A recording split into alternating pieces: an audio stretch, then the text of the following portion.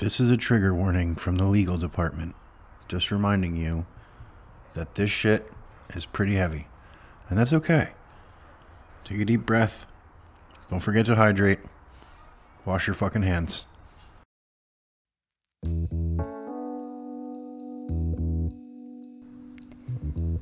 Good afternoon, or morning, or evening, or middle of the night, like whatever. Hello, friends. Welcome to the Revenue Reel Hotline. I am beyond honored and excited to drop this episode, this conversation with a mentor of mine, a man who needs no introduction. This is a conversation with Andy Paul, the Andy Paul, the great Andy Paul from the Sales Enablement podcast. Also has tons of books. I would be shocked if anyone is surprised or is first hearing of this beautiful, wonderful, amazing human being that is Andy Paul. But anyway, this conversation, friends, is like a little window into the banter behind the scenes, like Pinky and the Brain style. And just to be very clear, I'm the Pinky of this analogy. Anyway, the show notes are super comprehensive. If you're curious about what the actual conversation is about, it's all articulated for everyone. However, we don't hold back. And yeah. That's all I have to say about that. So everyone, I am Amy Rahovchek. This is the Revenue Reel Hotline. And of course, if you find any value in things that we're discussing, do tell a friend. I take that as the highest compliment. All thoughts welcome. If you leave the thoughts via the hotmail, or actually the voicemail line at 646-470-0248, there is an excellent chance those thoughts will get on the show. That again is 646-470-0248. All right, friends. Thank you for listening. Enjoy. Okay, so Andy Paul, as I just said, I am so excited. I'm excited too. Have you listened to any of the episodes? Do you know what you've gotten yourself involved in? I've not had the opportunity yet, but... No, it's okay. It's okay. It's even better. I like the unexpected. Yeah, isn't that so true? It's something, at least for me, one of my favorite things that I had to unlearn about after selling, or like, you know, we could categorize it as relearn how to be human. And that is to not spend so much time preparing really for meetings with someone that any kind of meeting really. And so I like it. Just roll the dice and do away with whatever kind of opinions or thoughts we had. Okay. Yes. Blah, blah, blah. So the framework of the show, I do a little intro at the beginning. Mm-hmm. And you know what? I can't really envision a universe where the great Andy Paul is an unknown name. So we'll go with that. Well, I don't know. I said I swim in a very small pond, so most of the world doesn't know who I am. I don't know. I just found out you keynoted at DLA's partner retreat. So, you know, you certainly overlapped in that world too. Okay. But anyway, so the theme of the show is conversations about uncomfortable conversations in sales, of which I'm sure we have plenty to choose from. Oh, yeah. I've written down a few, which I'm not going to share, but I'll probably be referring to the list, but I'll give you a hint, starting with like relationships. That's the starting point. What else? Oh, my target listener is the experienced tech seller. Mm-hmm. As you know, and as you promote and share and educate me, that not only are we heavy with how-to content for those starting out in the profession, we also tend to migrate hard towards prospecting as yes. So this show is like the opposite of that, or at least that's the aspiration. So we'll to be determined. All right. So Andy, you ready to go? Yeah. I'm ready. Whenever you're ready, I'm ready. You know, so I'm on the fence about starting with the first question or giving the Revenue Reel Hotline listeners some insight into our relationship, specifically how it started. And so if you don't mind, like what do you remember about a random person sending in an email, or excuse me, probably an email or a LinkedIn message with an article, and then we'll go from there. I remember reading the article and then you and I being in touch. I'm not sure how it got initiated after that. I'm not sure I remember whether I did or you did, but I just remember being taken by the article and thinking, you need to be on the show. Okay, so listeners, here's what happened. I received an email from Andy Paul, which is this is my favorite podcast in our profession by a lot. It's one of the very few that I listen to religiously. And here comes an email. And I believe, Andy, the first thing I said was like, oh my gosh, please tell me that I need to buy a Blue Yeti microphone because I've been looking for a reason to get one. And sure enough, you responded with absolutely, it's a phenomenal investment. And listeners, it is absolutely a phenomenal investment. My favorite from last year. But we can leave that to the side. And so then coming on the show, Andy, and I also remember one last thing about this, and then we can kind of pivot. But right before the show, I disclosed how nervous I was, and also that I had never been either on a podcast or interviewed at all. And I remember the look on your face in that moment was like, oh, okay. And it was just kind of like, I don't know what wheels were cranking. Knowing you like I know you now, I'm sure there were many, but it was a baptism by fire in many ways. But looking back, I don't think I would have it any other way. Yeah. Well, I think maybe I said just take a deep breath. I mean, it's supposed to be fun first and foremost, right? If I'm doing my job well with my guests. So hopefully put them at ease. That's how we get good conversations. It's so true. It's funny. I just did an episode with one of the gentlemen that I learned the most from in sales, or like top two, Dave Whiteside. And he talked about how he learned to sell, still has this coin, which goes through like the steps of a discovery call, really. And so step one, relax. Step two is listen, right? Which is kind of funny how far away we are from that, and then concede whatever goes on. But I'm chuckling about the relax thing, that you guys are both step one, relax, deep breath. And that was certainly something that you did, and then some. Oh, you know what? One last thing. At the end of the episode, I remember asking you, Andy. Yes. What could I have done better? Do you remember what you said? No, I don't. You said to tell more of your story. And I mean, there were so many things that I took away from that experience. And so now fast forward to like wellness and like take care and all of the focusing on conversations and story, like it came from those words. It was like a seed really for me that just sprouted in the most beautiful way this year. And then some. So thank you. Oh, my pleasure. Okay. So here we go. Yes. You've been writing a lot about relationships lately. And I'll even take it a step further, like the duality of terms. Right. Taking people to task. And, you know, I'm curious, like why, obviously you actually use the word triggered. Yes. In like the starting line, in one of them, I think it was about relationships. Yeah. And the triggering, just audience, it had to do, and I'll link it in the show notes, but it had to do with how binary or black and white, like that term is used and in most ways interpreted. And so Andy, like obviously this is something that's been on your mind a lot. And I'm curious, like, why is that? Or tell us more. Well, because there seems to be some number of people that are, you know, thought leaders, authors, whatever, that have audiences that are saying, look, relationships aren't important in sales. And first of all, I think they're completely wrong. And I've said so. But partly it's coming from the perspective on their parts, is that's a relationship can only mean a friendship. And yeah, I really rebel against such simplistic use of words. And, you know, the relationship is the way two or more things or people are connected. And so if you're if you're talking to a prospect, you are in a relationship.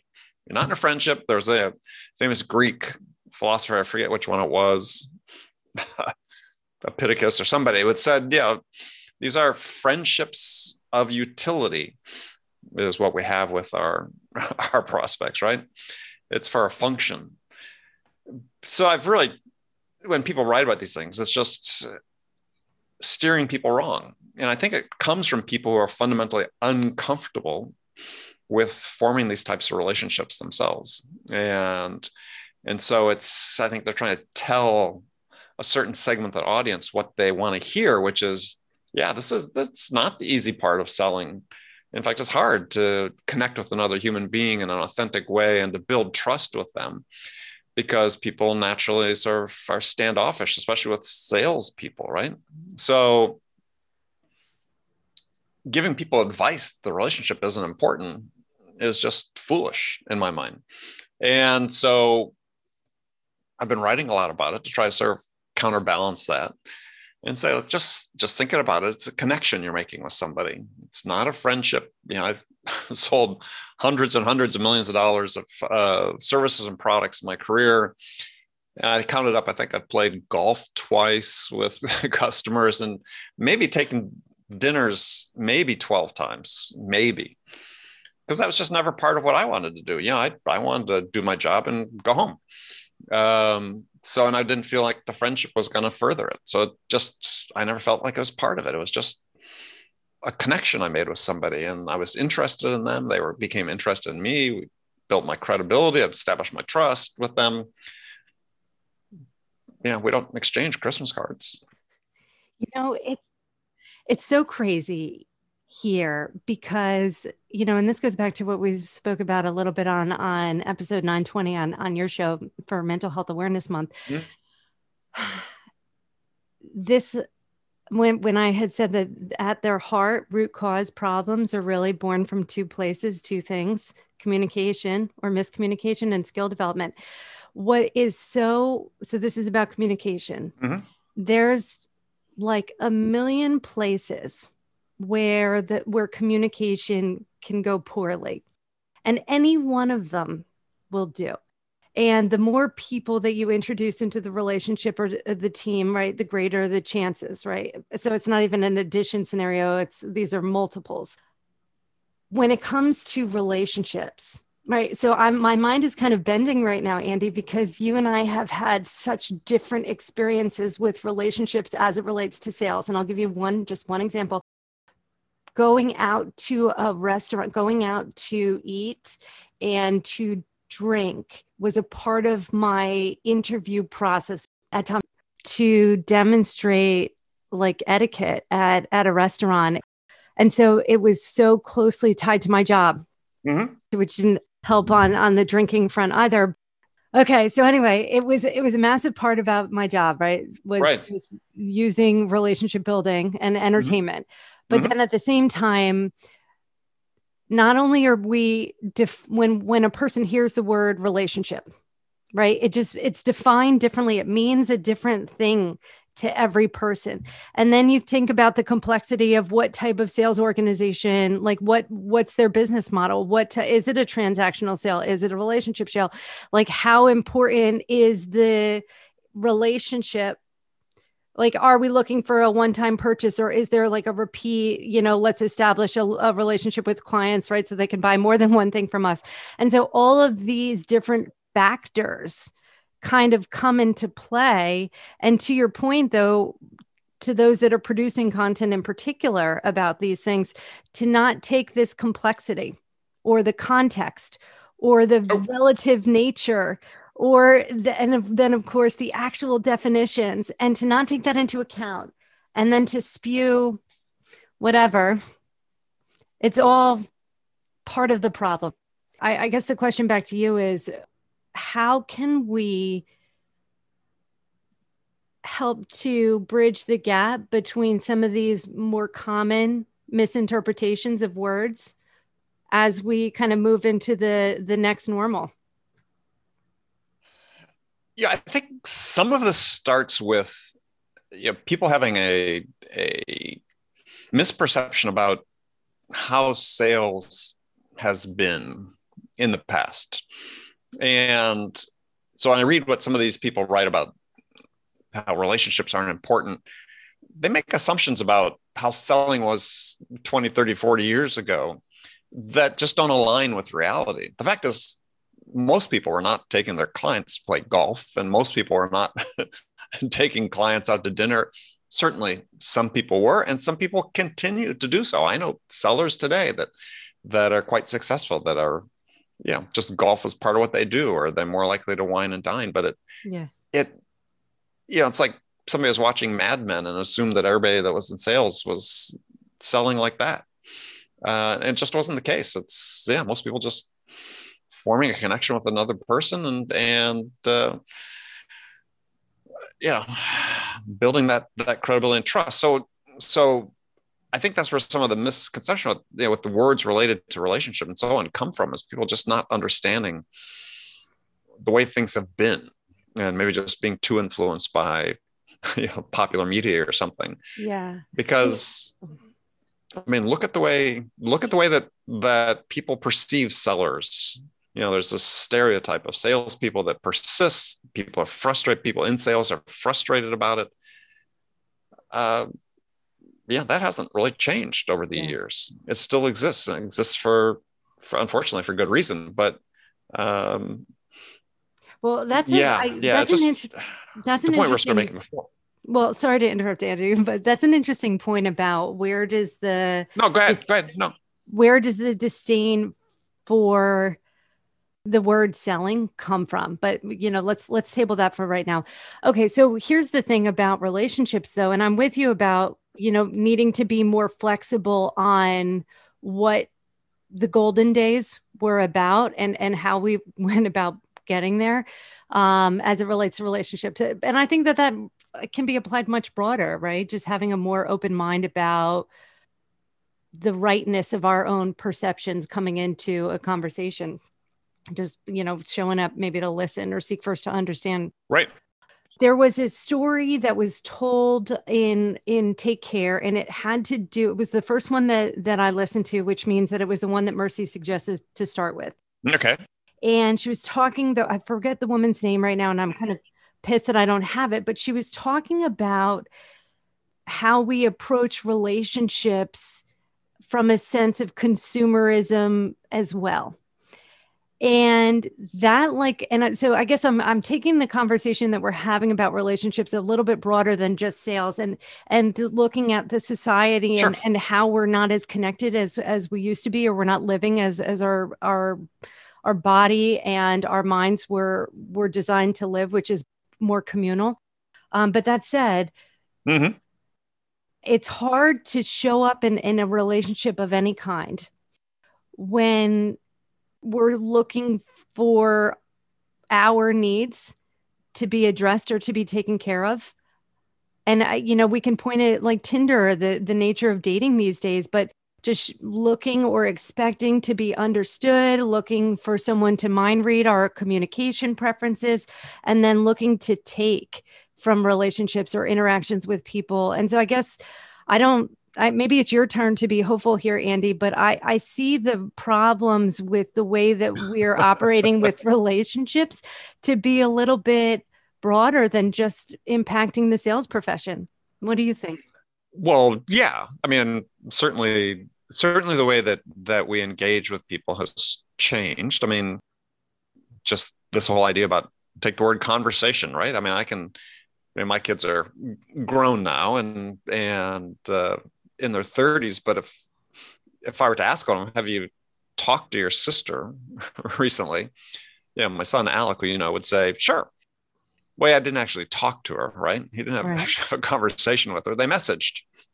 And so we've grown more accustomed to these sort of asynchronous forms of communication that, there's give and take, but it's done, it's not spontaneous. It's not in person necessarily. You're not talking on the phone the ways we were before. And that is somewhat problematic. I mean, because to your point, is people are hardwired to be connected and to want to be more communal and to engage in ways that we're not doing as frequently these days. But it does translate though into the sales world in a way that I think is we haven't really taken into account, which is that, or haven't taken into account as broadly, is that we bring people into the sales world who, come from a more environment where they're more digital, they're less in person in their communications, and then we put them on phones and expect them to magically know how to talk on phones, how to talk on phones and how to connect with another person and carry on a certain type of conversation. And unfortunately, too often people sort of point fingers, well, that generation doesn't know. It's like, it's not their fault. What we need to do is we need to help everyone learn how to do these things. It can be learned, but we can't assume that, hiring somebody new into sales and say, go make calls, that they'll know the basics.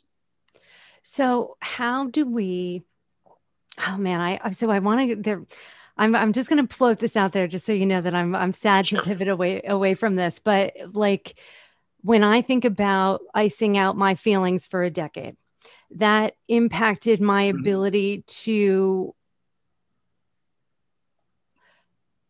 show up in relationships outside of work, right? It was just an air of not caring, right? I think is a great way to describe it. And then I think on some of the deepest relationships that I have and formed and maintained.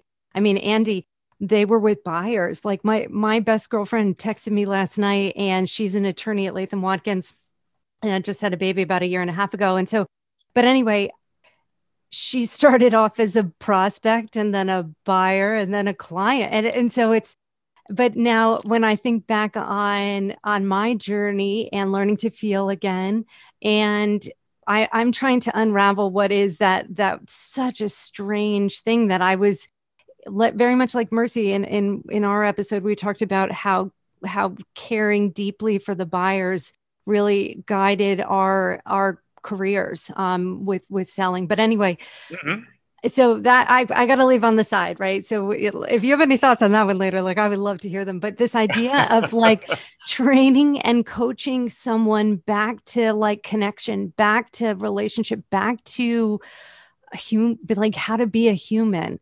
I mean, where do we even start? How to train someone to be a human? Well, I mean, there are people that are out there that are talking about this, and it's certainly something that is the subject of my next book. Is it's taking the time to do it, right? I mean, we want to rush everything these days, and so we hire people and bring them onto these onboarding programs, and you got 90 days, and it's like, well, what's magic about 90 days, right? Are we sort of self-selecting, or not self-selecting, but selecting people that 90 days is all you're giving somebody to show whether they can do a job that takes years to learn how to do, and including some of these basics. I mean, I'm an introvert, generally speaking, and learning how to go out and put myself in front of prospects took more than 90 days. And so I would have benefited from, instead of being thrown into my first sales training, which was all about sort of really salesy tactics and techniques to use, if we had just talked about, how do you connect? What's empathy, right? How do you develop empathy? what's the form of empathy we need? How do you initiate small talk, right? What's the right amount of small talk? What are good questions you use to sort of break the ice? I mean, there's a laundry list of things, and it's not like this knowledge is out there, because there are people that specialize in all of these things, but it doesn't seem to filter its way into sales because we just assume that people come equipped to do the job. There's that assumption word again. Isn't that crazy? Well, so you mentioned about the rush, and I'm reminded about the quest to be and arrive at unicorn, and the trickle down effects, and how that impacts everybody. And so there's that, right? That I think impacts the tech space in particular, which is, I think, a topic for a different day. But, it's funny though, you mentioned this is the topic for your next book. And I know that you have some strong and powerful thoughts about books and the power of ideas and socializing ideas in books. And I do want to talk about that. Sure. But I guess in a perfect world, like what would a 90-day program, or not necessarily 90 days, but what are some of the ways that we could put together a training program or coaching program on, conversations or practicing with conversations, which are obviously a factor throughout the entirety of a sales motion, right? Not just the beginning or for onboarding purposes. Like, what would that even look like? And one more caveat there, Andy. You said develop or IQ or EQ, which I couldn't agree more of. But when I hear and read about EQ, it is almost 100% about interpersonal EQ aspects of EQ or whatever. Mm-hmm. And there's never anything about empathy towards yourself or having an uncomfortable conversation like with yourself. And so that seems to be like an impediment, at least that I've seen, on why maybe some of the empathy-based initiatives maybe aren't as I don't know, effective. Like so there were a lot of questions in there. Well, so dealer's choice. Sure. Well, I mean, I think part of it is that perhaps we focus salespeople on the wrong form of empathy. So people generally divide it into emotional, compassionate, and cognitive empathy, where emotional is, you feel this visceral feeling. I can actually feel what you feel. And then compassion is more as, oh, I know how you feel about that. And you have this sort of desire to help. But for me, the most effective form is cognitive empathy, which is that I understand why you feel the way you do. Because this is our job as sellers. It's not just to know how somebody feels, which is the compassionate empathy. It's to understand why they feel the way they do. How can I help solve the problem, help somebody achieve their desired outcomes if I don't understand?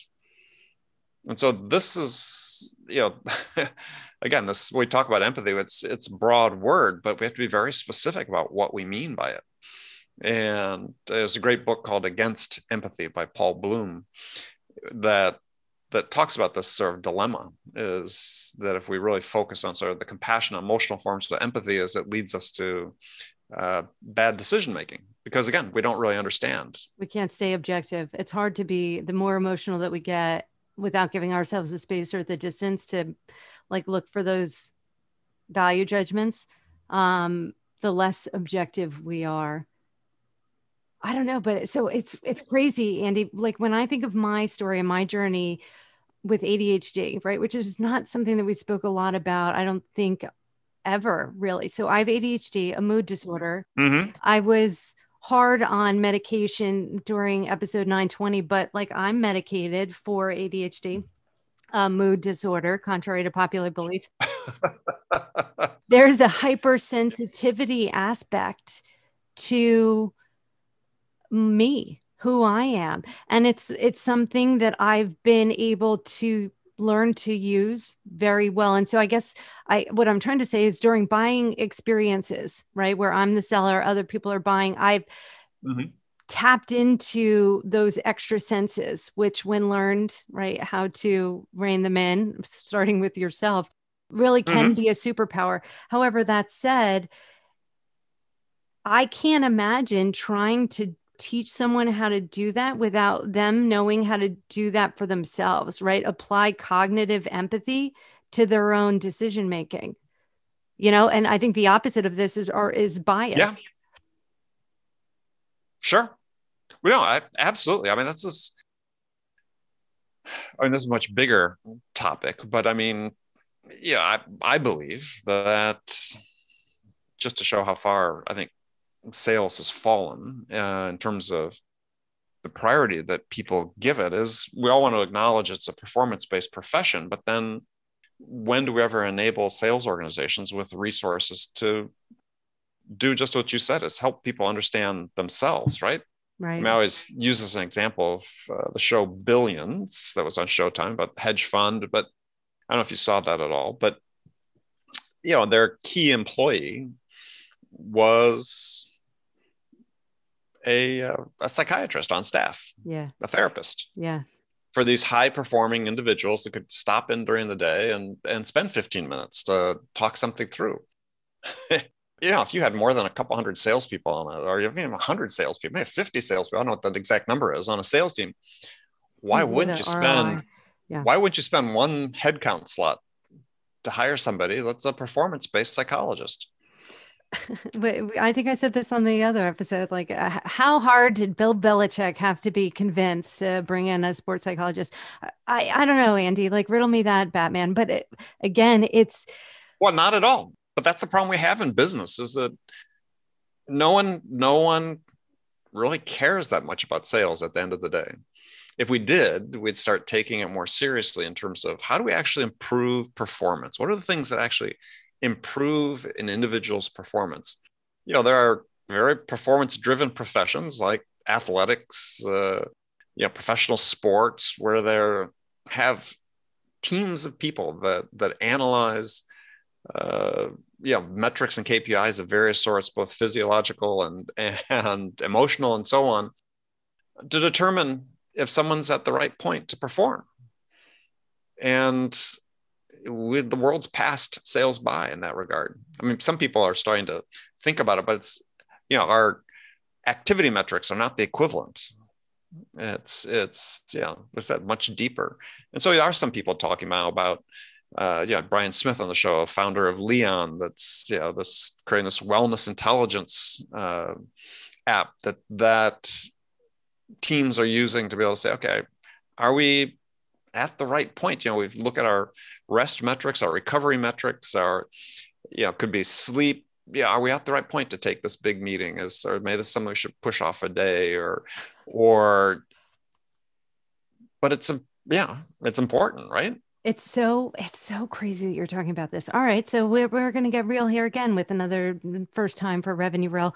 I struggle still with sleep, right? And so, Andy, I'm thinking about the toolbox analogy of mental health tactics that you guys talked about on the Kelsey episode. So it is like my Achilles heel still, and yes. And I'm still actively working on it, right? I'm not going to roll over and be like play dead. However, I thought of it for two reasons. The first is that when I don't sleep right around, so obviously the symptoms manifest differently for everyone, right? So I can only speak for my experience, but right around 3:00, around 75% of the time, is when the paranoid thoughts start coming. And they're so strange. I mean, but I remember this was even before like dropping the lithium-esque pills for a while there. But I realized that around 3:00, right, I could no longer take meetings the following day. And so when I would come into the office, or when I would, open the computer, I would look and if needed, right, reschedule those meetings, because I knew that I just wasn't whatever. Now, fast forward to like 2 weeks ago, I had a couple of podcasts, or one podcast conversation to record with Nick Capozzi. And Nick is a friend of mine. And I didn't sleep the night before, and it's annoying because it kind of spirals. But I made the decision. I was like, oh, he's a friend. I'm going to do this conversation anyway. And then, talk about like getting an up close and personal, like deep dive into your own damn self, like going back and listening to that recording. I couldn't even finish it. Like I had to stop, and I like apologized to Nick and asked him, we're going to do it again and do like a mashup, because it was like part good or what, but our mental health impacts performance so deeply and in so many ways. And now, like, I look back on my career, and like, if I knew this, what I knew now, right? How many missed deals, how many, but anyway, so I guess it's good that we're having the conversation. Yes. However, to bring it back to ideas and books and filter bubbles, how can we I mean, I can't make anybody, Andy, like watch a TED talk from by what's his face, Sean Archer on happiness. I can't make anybody Mhm. read any books on where the true of the connections between autonomy and art and creativity on performance, you know. And so Right. at the macro level, I think you hit it on the head when you said to me in an offline conversation when we were first talking about books and the importance of injecting deeper thoughts and best practices into sales books and the current state of sales books. And I want to talk about that for a little bit. And I ask you to repeat that. So that's where we're going. But I'm Sure. chuckling, remembering yesterday on the beach, I turned around and there were these two sellers that were sitting like right behind me. They were a little bit older or younger, excuse me. One was at Indeed, other startup thinking about moving to the Jets. But he's reading. We started the conversation because he's holding Spin Selling, which I could spot that Yeah. cover from like across the beach. And so then when we were chatting, I was like, let me see that book, and just kind of flipping through it and reading the.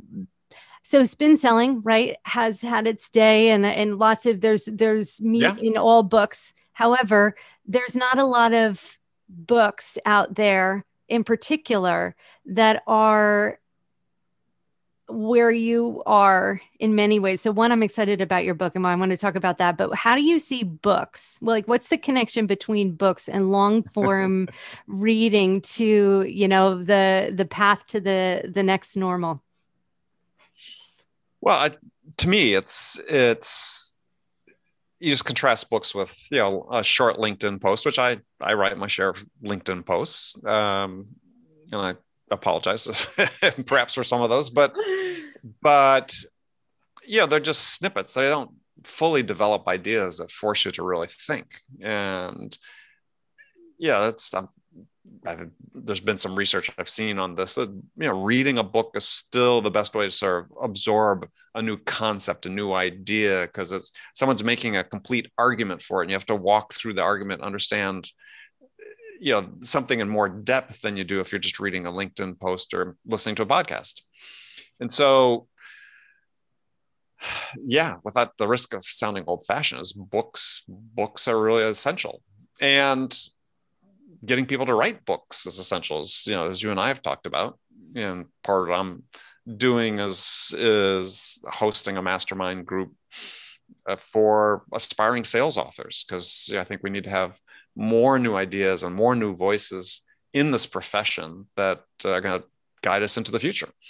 And so part of it is getting people to read it, part of it is getting people to write them.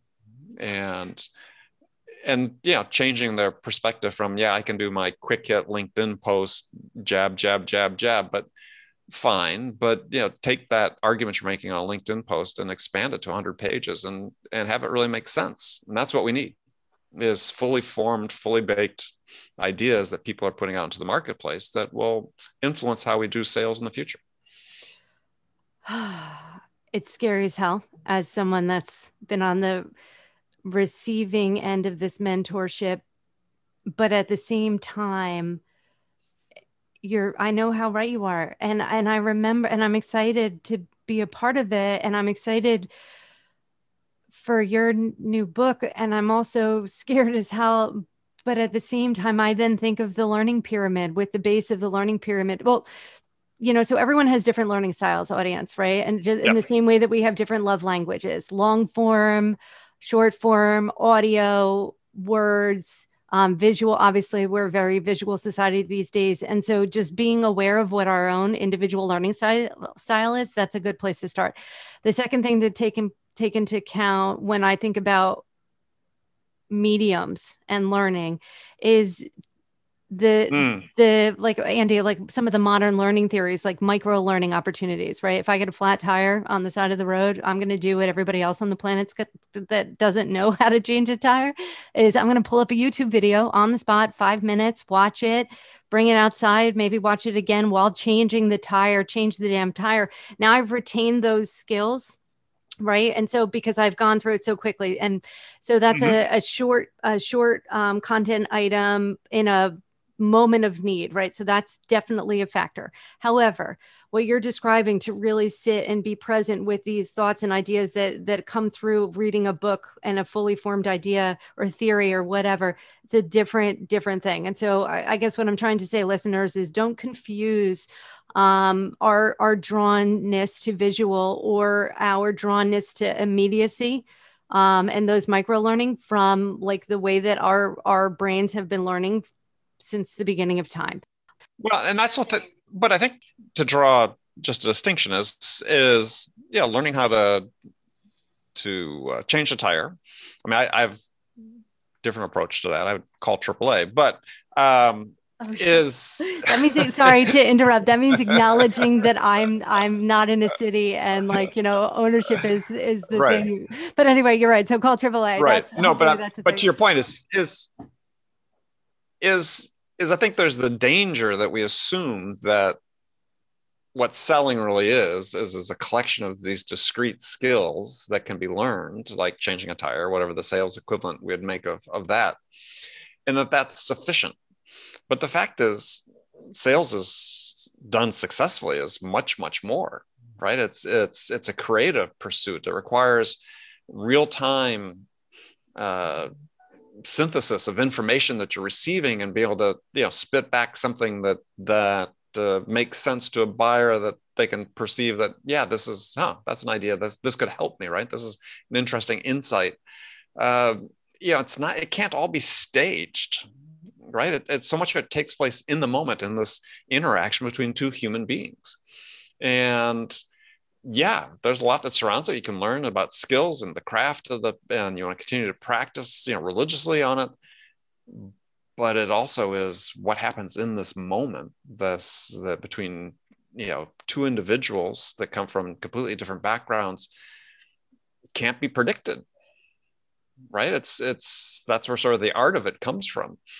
And so, to say that, gosh, yes, we do want to have in the moment training. We do want these micro learnings. We do, but we need to understand the larger context of how we're applying it in a conversation, in a connection, in a relationship with another human being, to be able to help them solve a problem or achieve the thing that's most important to them. Gosh, there's so many places that I could take that. All right. So Andy, you raise a great point. What is the hardest? So let's say after selling for 7 years, right? So just mental mark where you were in your career. What was the skill that you were focused, or the skills that you were focused on learning once you had a baseline for the fundamentals, and like what was working for you, like whatever your top 3, prospecting techniques were, like what were those skills for you, and how did you go about learning them? Well, at that point in my career, I was transitioning into a new role dealing with major accounts, which I had not done before. I'd worked with small and mid-sized businesses, but hadn't really worked with large accounts. So that was the big transition for me. And it was a mix of being thrown into the pool, the deep end of the pool, as well as fortunate to have a mentor at that time, a manager who, was a lifelong friend, but was extremely hard to work for, in the sense that he was just so challenging, right? And this is I think where for me was really the beginning of just really understanding how important the intellectual side of sales really was, because this person was one of the just flat out smartest people I knew, intuitive, it's like great instincts, but just challenged me on everything and forced me to learn and to try to do everything just a bit better. And it really, for me, it was transformational. That particular job I had at that time, which I was with that company for probably 4.5, 5 years, 4.5 years, I guess. And, was able to take on increasing levels of responsibility, but it was that individual, the first 2 years I was there working for him, yeah, it just made me see things in a much, much more, I don't know, accurate or realistic way in terms of what the demands of being successful really meant. It's such there's I feel like there's something about that 7-year mark, or even the pivot into major accounts or global accounts as it's called, and or any version of enterprise. Well, and it led me to that. I mean, within about 2.5 years of starting that, I was running global sales for a company that purchased us. But yeah, and one thing sort of led to another, and without sort of starting and having somebody really, I don't know, you'd say it was part was discipline. I mean, so one day this guy I was working for called me on a Sunday after I'd been there for like 6 months, and I had a number of big accounts, and these were big companies, big financial services, information companies, and so on. And he wanted to go through like my pipeline, like on a Sunday afternoon. And what became abundantly clear is that he knew my accounts better than I did. Yeah. And it was like, oh, okay, that's never going to happen again. Yeah. Right. Yeah. Never going to be in that position where yeah, I'm playing catch up to the person I'm working for. Yeah. And so I never did. But it was such a great lesson because and it wasn't like he had picked up the phone and called them. It was just through experience, and he knew exactly what questions to ask me to see whether I understood, and I didn't. You've brought us full circle to the Dave episode again. The one that I spoke of at the beginning, okay. So Andy, like, if I'm understanding this properly, it was that you leveled up your understanding of how this profession is about like continuous improvement, or like, was it a deeper understanding of what preparation and what skill and mastery are involved? Yeah, both. I mean, it was certainly continuous learning, which I'd been doing before. And I've been reading Spin Selling and those books when they first came out. But it was also, the next thing was really about understanding, right? It wasn't enough to know something, right? It wasn't enough to know what the customer wanted to achieve or what the problem was they're trying to solve. Did I understand it? And there's this huge gap that most sellers really don't understand is there, and it's one that's holding them back, is between knowing something and really understanding it. And until you learn how to cross that chasm on a consistent basis, you'll never succeed at the level you want. Okay, Jeffrey Moore. Yeah, well, I didn't mean to use Jeffrey I know, Moore, but it was just, I was just impressed that I knew the author of a book that you said that you used the phrase to. Please continue, sir. but that's it, right? That you have to span this gap as a seller, because otherwise you're never able to get to the level with the buyer of helping them really understand how you could help them and how they can achieve the most important thing to them if you don't understand. And so it's we sort of stop short. I'm saying many sellers sort of stop short. And if you learn how to go beyond that, like I said, to this real true understanding, that opens the possibilities. It's funny, you reminded me. So for anybody that's thinking about how to do a program or how to create that, I'm just going to share a quick story. I am at Remesh, where I was the head of sales enablement. I put together, it was a new product launch, right? And we were also in the process of shifting the team to enterprise selling, and which was the reason I was brought in. And so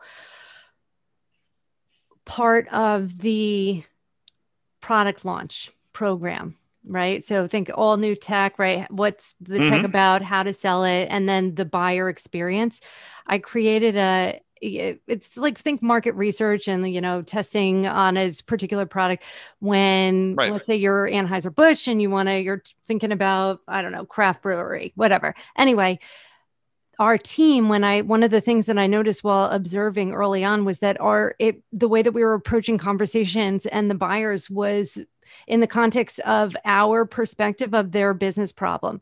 And so what I had everybody on the team do was to pretend like they were like approach a research project or an assignment as though they were the buyers and have to do the work leading up to using our product, mixing the data with other research efforts going on for the larger project, and then deliver the findings in the form of a report back. And that was one of the best ways that I've ever found to help bridge that gap at scale, right? With a program to give people a bigger experience. Okay. But Andy, I'm looking at the clock here. Like I love that about bridging the gap, but I'm curious, like I'm a little bit disheartened because I know how much room for improvement most human beings have in their weekly pipeline meeting with their managers. Yeah. And like, I want to ask the final question, which is, what's your one piece of advice about uncomfortable conversations? But like, you tell me, do you have a hard stop here, or do you want to take a stab at both of those? We can keep going. Okay. So yeah, what would you say to the fact that I was trying to hold back I've never had a manager like that. I've had like peer mentors, and then I've had like one of the most psychologically safe places that I had while selling was at Thomson Reuters, because I was brought in by the director of our business unit, who then became a VP because we had done really well in our first year together. But I've never had that with a manager. It's one of the first things I'll also come in and look at as a sales enabler, like, and create some kind of like template pipeline report for the managers, right? Just to have a steady baseline with which to approach the conversation should they want to, right? With all members of the team, right? So reducing variation on that side of things. But it's pretty common for me to look at that place and look at the one-on-one and figure out ways to level up that spot. And now I think of bridging the gap for our listeners on doing or creating an experience for themselves like you had, but without maybe necessarily the benefit of a challenging, yet sharp, iron sharpens iron type of scenario. What say you, sir? Well, it's uncomfortable conversation you have to have with yourself, right? And if there's no one to push you, then you have to push yourself. And so as a sales manager looking at a pipeline and doing a one-on-one with somebody, you have two simple questions sort of for them, which is, what does the buyer need from us in terms of, and we'll use the phrase value, what value do they need from us in this next interaction in order to move closer to making a decision?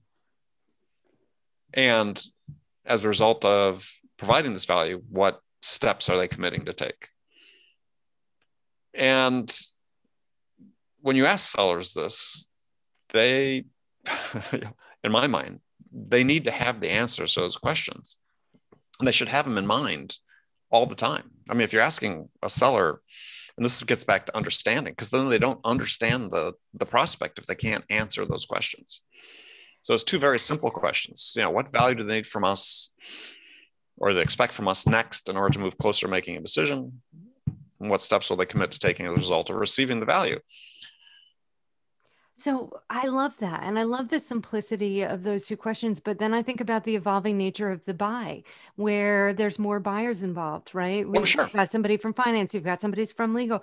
Then I think of the knowledge gap around the universal buyer's journey, right? Or even just the psychology of a buy, including buyer's remorse, or how the nature of energy is always going to be the highest, in the middle of a certain types of calls, and to use those moments. Right. And I'll even take it a step further. When you had said, talking about managers and one-on-ones pushing, if you don't have someone pushing you versus pushing yourself, I would venture to say, if we asked like 10 sellers, like, hey, do you think your manager is pushing you? Like, the answer is yes.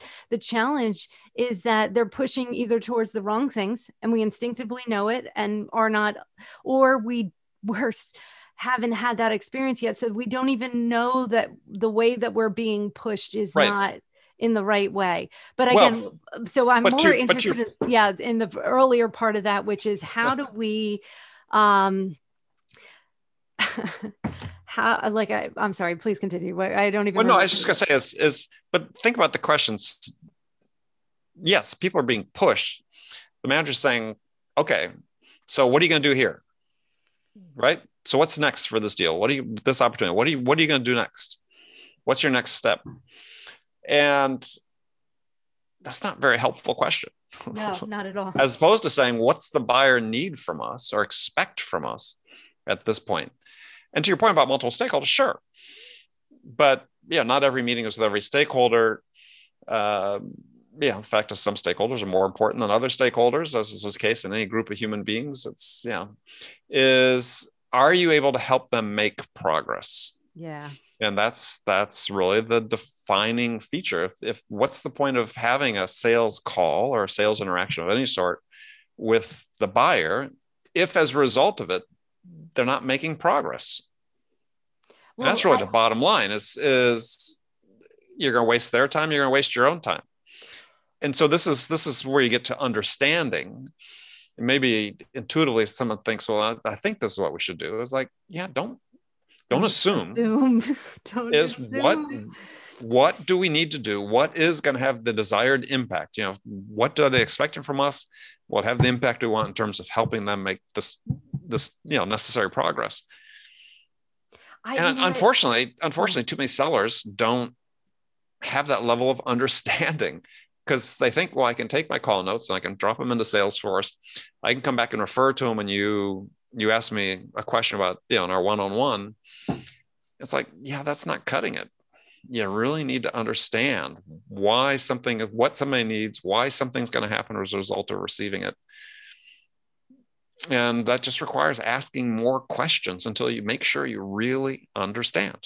Yes, absolutely. And before asking questions, right, silence what you want to hear, which is, I think, impedes the listening, like being able to retain what you're getting. So listeners, I think that's a big part of it, right? Letting go of what you want to hear, but also learn more about the landscape ahead of a buying team so that you have a better understanding of what they're going to experience when they bring back whatever you've tried to communicate to them, or that I've found that when I'm able to inject a broader understanding of like the nature of a enterprise purchase into the sales team, it's been an enlightening aspect for sellers that are then able to have stronger what do you need conversations, or in like past deals, like this is what happened when we tried to do this, and so here's how we can, do you think this is going to be an issue here, and then here's how we can kind of get in front of it just in case. And having more of a banter, I guess you could say, and show up with those risk identifying value statements, I guess, or additional questions that could kind of suss out those aspects of what the buyer needs, especially when we're talking about a major accounts type sale.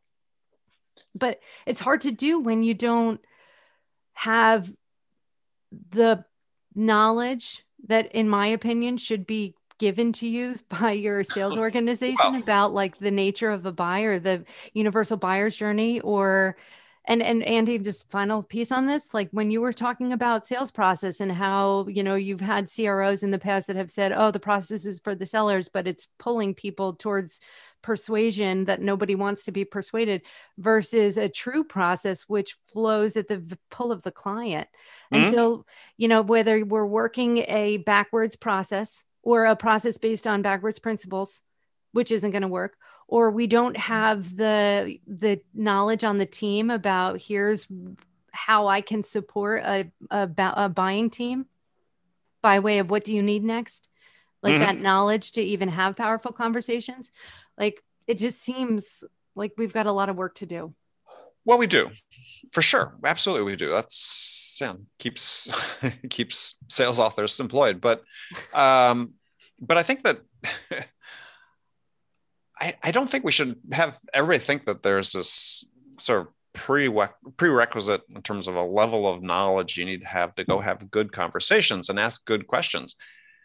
Because I learned through doing. By doing, yes. Well, I mean, I was in the moment, and I learned through this one manager I talked to and others is the importance of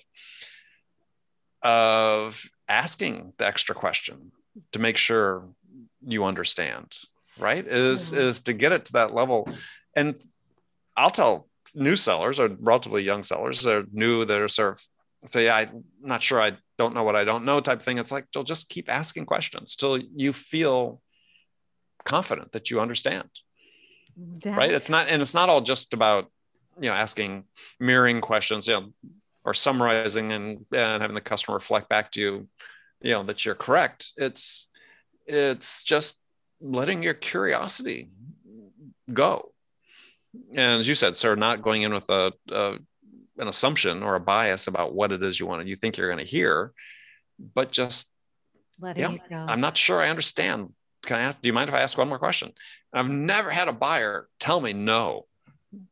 Right. I came from, liberal arts background and selling really complex technical products. And there was a lot I didn't know, even though I said, fairly well versed in it as for a layperson, but not an engineer.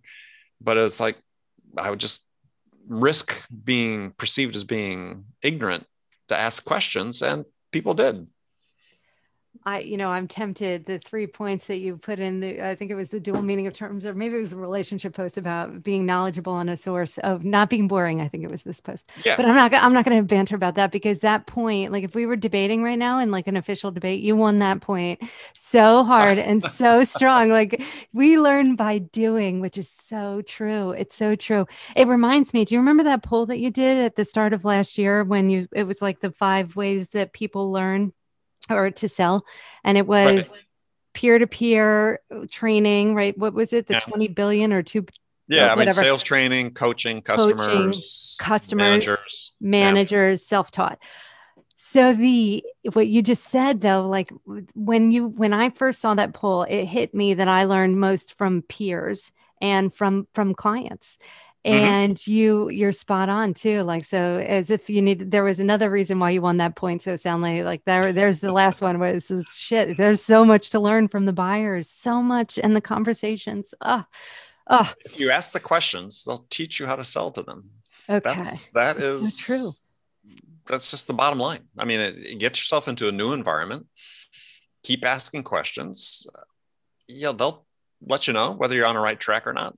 And shouldn't be afraid to be a little vulnerable, that you're going to ask a question that might be perceived as being, a dumb question. It's part of the territory. It is part of the territory. And really, frankly, there's no such thing as vulnerability if you're not willing to be wrong.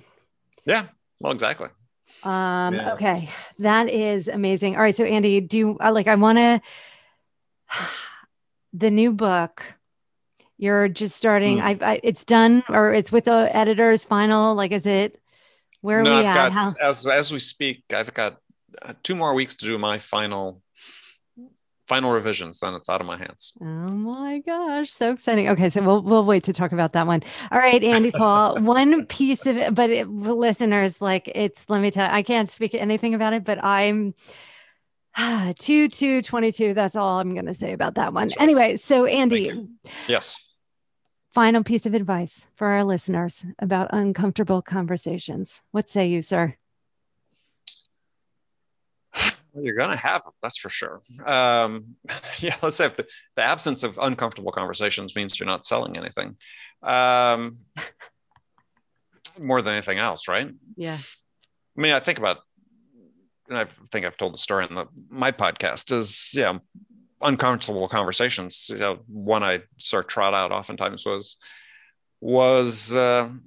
midst of negotiating this large multi-million-dollar deal with a major media company in the United States, and it was for a custom hardware product, satellite communications product we're developing for this company, and I'm negotiating with the senior VP of that enterprise, publicly traded Fortune 500 enterprise.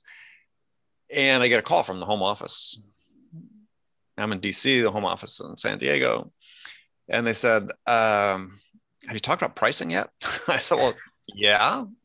We gave him a proposal, and yeah, we've talked about pricing. He said, oh, we just looked at the spreadsheet, and someone in engineering made a mistake. And yeah, our price on a recurring basis needs to be twice. Yeah. Oh, twice Ooh. what you proposed to them. Ooh. So here we were at the end of a 12-month sales cycle. Me, one of my colleagues, talking to the senior VP of this major media company and his team. And I had to go back in and tell them that we had, and then our CEO of our company, I said, I need to talk to him. And he said, yeah, we just can't, we're not going to do the deal if we can't close that gap. So I had to go back in and tell this guy, yeah, very senior executive at a Fortune 500 company, that, yeah, we'd made a mistake and we had to double our price at the last minute. We had fun walking out the building with security. And ouch. But came back the next day and we got the deal. Well, that's pretty impressive in and of itself. Well, but it speaks to the power of lots of things, right? One was that we had a great connection with this individual. We as we explained it, he began to understand, hated it. But also we had gone through the business case in pretty substantial detail, and it still made a ton of sense for them. So it wasn't like a genius of negotiation, other than going back in and falling on my sword and being humble and admitting the mistake again and again and again and apologizing, and then saying, let's get down to business, see if we can make this work. But that was the very definition of an uncomfortable conversation. Well, I think you just made a phenomenal point and brought us right back to the beginning. And that is that it smells like you had a pretty solid relationship there, sir, whether or not there was golf or dinners or none of those involved. None of those involved. With the relationship, the uncomfortable conversation, like you were able to move past it together. Yeah. That's incredible. Yeah, it was, it seemed like we didn't celebrate the win as much as we did other ones because of the way it happened. But I felt like at the end of the day that when we looked back at the sum total of the job that we collectively had done in terms of, building our credibility and trust with the buyer, that we had done a good job, and it's the reason you do those things. I love speaking with you. It's likewise. It's always a pleasure. All right, Andy Paul, thank you for putting up with the tech issues today. Thank you for your wisdom and sharing. Thank you for the book club, and I'm so excited, but still like also extremely nervous, but again, very excited. And so thank you for that. Thank you for the podcast and for all the help on the podcast, and for yours that I learn from on a regular basis. And so listeners, I would be shocked if you're not already following and engaged in my opinion, the best podcast in our industry. Definitely check out Andy over at the Andy Paul Show. Sales enablement with Andy Paul. Sales enablement with Andy Paul. Thank you, Andy. Andy, do you receive people on LinkedIn, or what's the best way that people can get in touch with you? LinkedIn. Absolutely. That's the best way. All right. Wonderful. All right, sir. Thank you to our listeners, Truth, Love, and Joy friends. Thank you so much for joining us for the conversation today, and happy selling.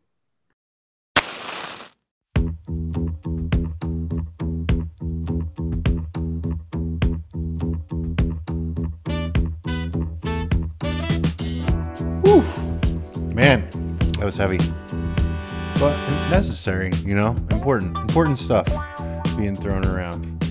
Virtues that we as humans can build a sturdy foundation on. I heard words like trust. I heard words like action. I heard words like consistency.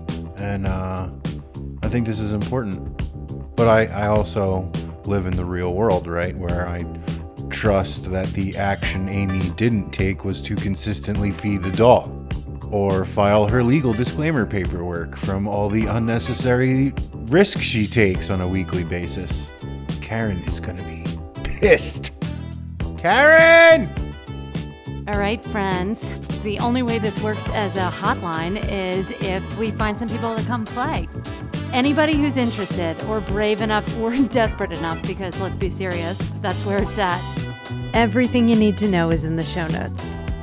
Yeah, absolutely. Call in. Don't have enough to do. You want a couple of books to read? Maybe we can boss you around for a couple hours? Yeah, please, by all means, call. If you like what you're hearing or are excited for this shit show and where it's going to go, definitely follow us on whatever podcast device is your preference, even though I seriously have a hard time identifying with anything non-Spotify, but, I guess I'll come to terms with that. If you find any value in things that we're talking about, do tell a friend. I consider that the highest honor. Of course, there's always the public review of any kind, although part of me thinks that I should not ask that until we're out of beta. Just a note for our sponsors from Karen and Pete down in legal. We are anxious to receive your call, and if you are looking to help or join the cause or create change in a positive way, please reach out to anyone but me, because I have enough to do. And Amy will definitely be interested in taking your money to help more people, which is what we do here. Stuff. Legal stuff. It's pretty crazy. I still can't believe people listen to shit I say.